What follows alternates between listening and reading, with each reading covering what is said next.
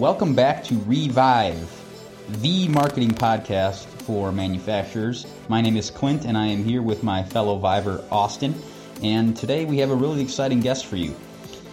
We have the guys from CI Design.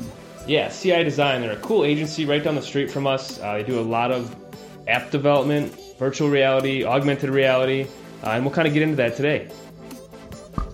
Yeah, they do a lot of high-profile work. They work with the Wisconsin Sports Awards. They work with the Milwaukee Brewers, as well as a lot of other companies that you would definitely recognize. So we're excited to talk to these guys, and let's invite them on. All right, we are here with the fellas from CI Design. I'm going to let them introduce themselves. We got three of them here. We got Jim, Brent, Scott. I'll let them introduce themselves a little bit farther, though. Jim. Sure. Thanks, Clint. Thanks for having us. Yeah, we represent CI Design. I'm CEO and creative director. And with me today is Scott Hill, our Chief Operating Officer. Hello. And Brent Kaufman, Director of Digital Alliances. Hi there. Would you know that this month is 25 years? Well, congratulations. Yeah. Silver anniversary. Yeah. We're right across the street from your office. It was a short walk over today. And when we moved to our office space across the street from you 24 years ago, it was about 5 employees. Wow. And it is now 33. In fact, we had a new start today. So just feeling really blessed on that growth and all that we cover. CI Design is a brand and marketing company. That would be the way that we say it. Our history, going back to the land before the internet, was traditional brand and print wares that we put out. And, you know, we've grown into a number of different verticals. Manufacturing has been a primary vertical. Financial services, banks and insurance companies, all sorts of higher education, sports, and some really neat opportunities there. A host of other professional services that I have clients in.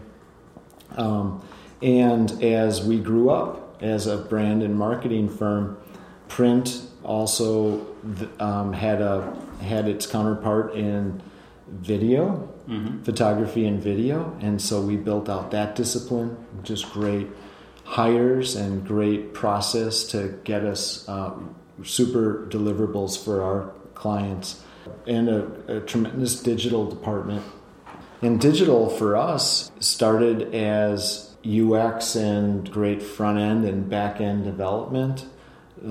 Literally really calling ourselves a software developer, because a lot of our solutions might not even find themselves on a public facing website, but on a server performing tasks that software can only do for a client. But websites, software, and apps. And so if you remember, 2008, it's the first year Apple started the App Store. In that same year, we hired our first iOS developer, got about this business of what to do with apps. Later, and we'll probably cover this later, we certainly went all platform for Android and even some Microsoft deployments of apps.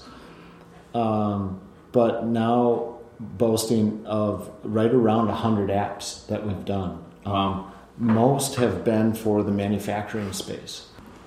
What we would umbrella those apps of function under at the beginning would have been calculators and configurators, but now has evolved into what we call sales enablement apps.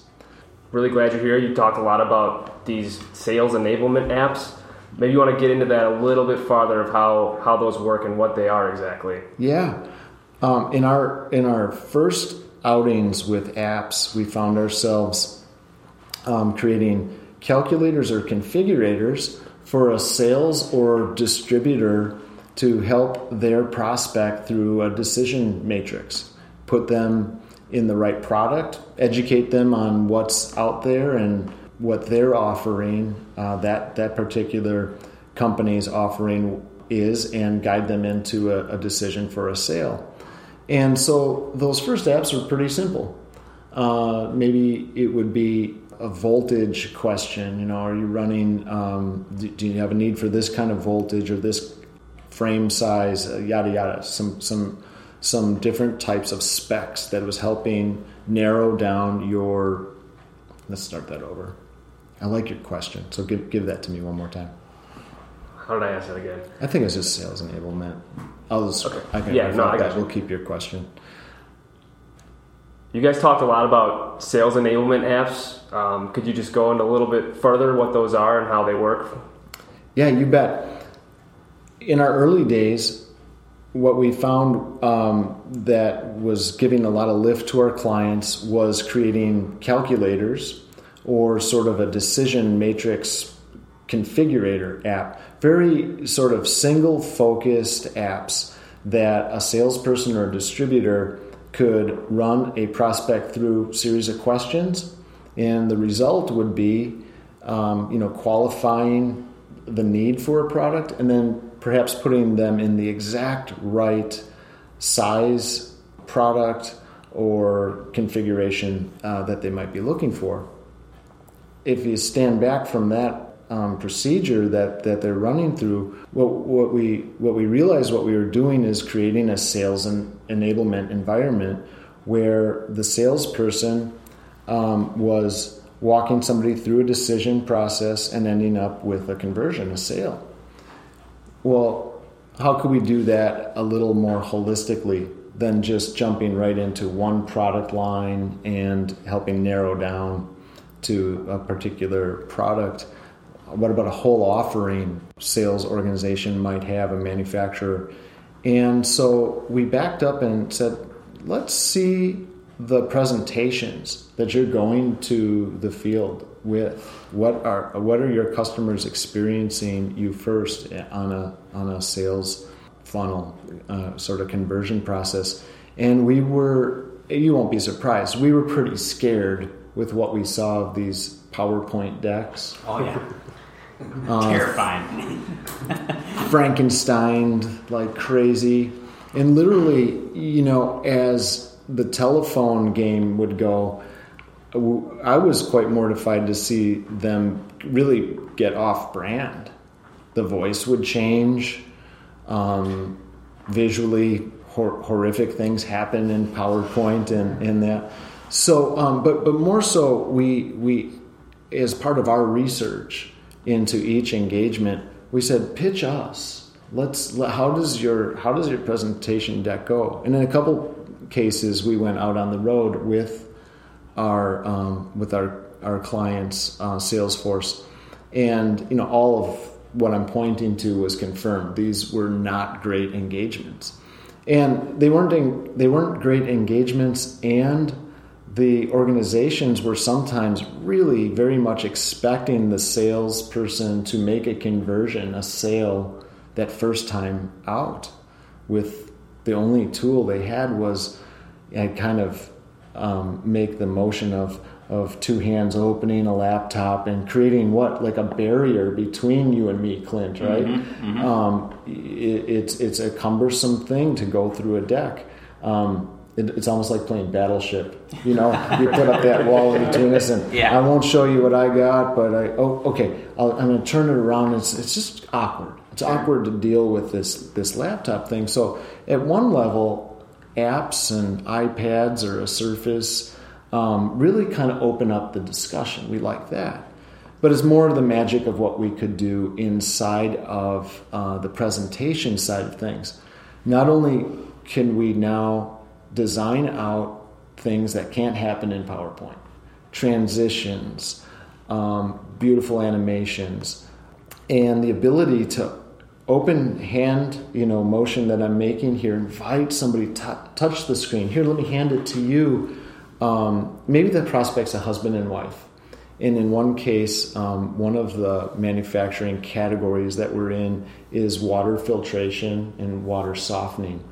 And we have, as a part of that slide deck, that we started with and the engagement and experience we created, a place to do very much an ROI type of thing. This is great on a number of levels. Maybe you invited somebody into your home to pitch you on water softening, but what's it going to do for me? And we did some very clever things there where the prospect could tap items in the house that they clean, need to use soaps and waters and things on, and it was instantly showing you a cost savings, or at least how much of a cost savings.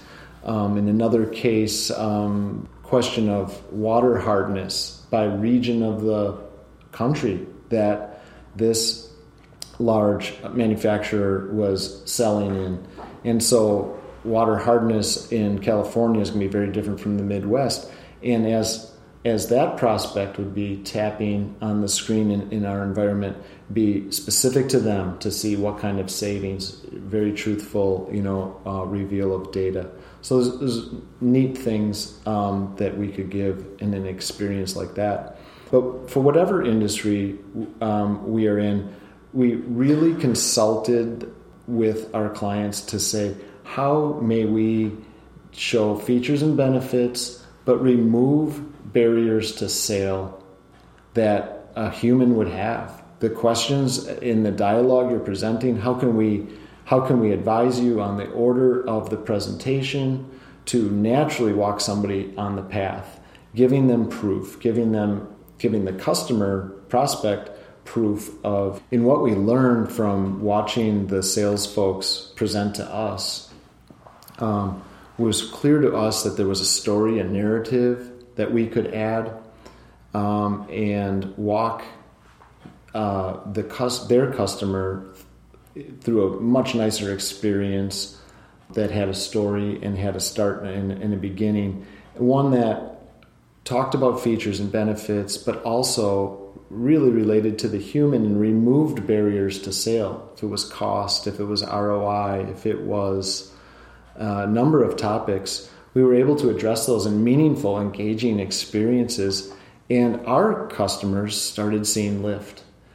In one case, and this is early on, a couple years into our experience of doing sales enablement apps, out of one office, a national company that had different sales offices, they saw a 40% lift in conversions. When they got to a certain point in the presentation, the customer, they could tell, was much more engaged and let me hold that, let me play with this.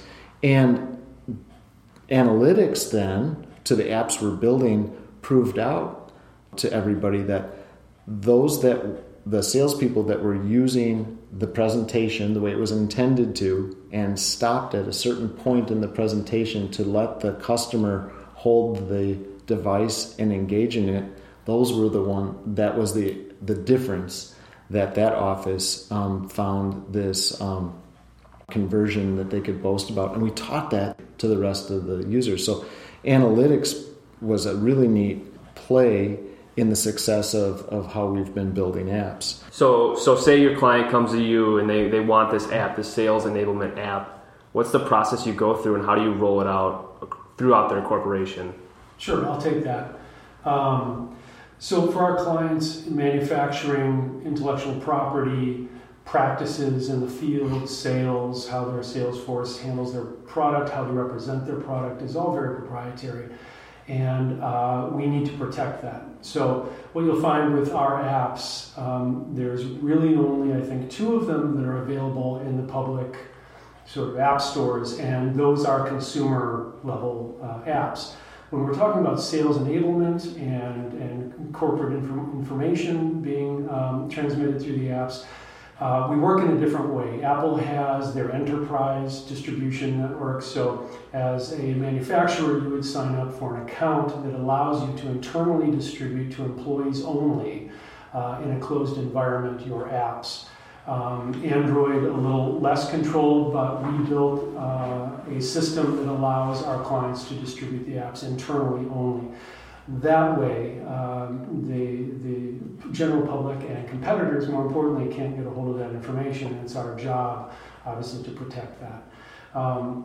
So a couple other permutations on that security topic are that we will control logins to the apps, make sure that active employees only can start the app. The app will check in with the server and make sure that, one, it has the latest information, product information, scripting, images, whatnot, but also that user is supposed to be using the app. And if not, it will disable the app in the field so that the app can't be distributed, say an iPad walks or something like that. So we have a very large responsibility to our clients in distribution. And it's all handled internally behind the scenes. We help our clients get set up with that. It's more or less a foreign topic to a lot of them. And then as we update those apps, those will roll out transparently behind the scenes. Next time somebody logs in and gets validated, the app's going to be updated for them along with all the data that I mentioned. So it's a real neat, secure way, and the clients can trust that their property and their app is in a controlled environment. How do you differentiate these apps? I mean, I know they're secure, so they can't see, competitors can't see their app. But what if a competitor comes and said, I want an app too? Is it just depending on what they need? Or how do you differentiate those two apps? The design? Or? Are there different people that work on, say, the aesthetic versus the actual coding in the background? Well, when you're talking about UX and storytelling, that all has to go from creative and then be represented in code ultimately and feature-based. But what's interesting is that there are some commonalities in a sales process, whether you are business to consumer, business to business, or but each company has a different method, a different practice of selling, a different variety of products or features, functionality of products. So when it comes to us firewalling, this is what you're asking, is firewalling ourselves if we work within an industry at any level. We look at each client uniquely, we look at their needs, we look at their decision making, and we define a solution based on that. If that solution has some similarities, behind the scenes commonality, that's a matter of happenstance, not by design. Mm-hmm. It's because that's the best way to serve that client, and then we explore and celebrate all the differences that they require in that technology.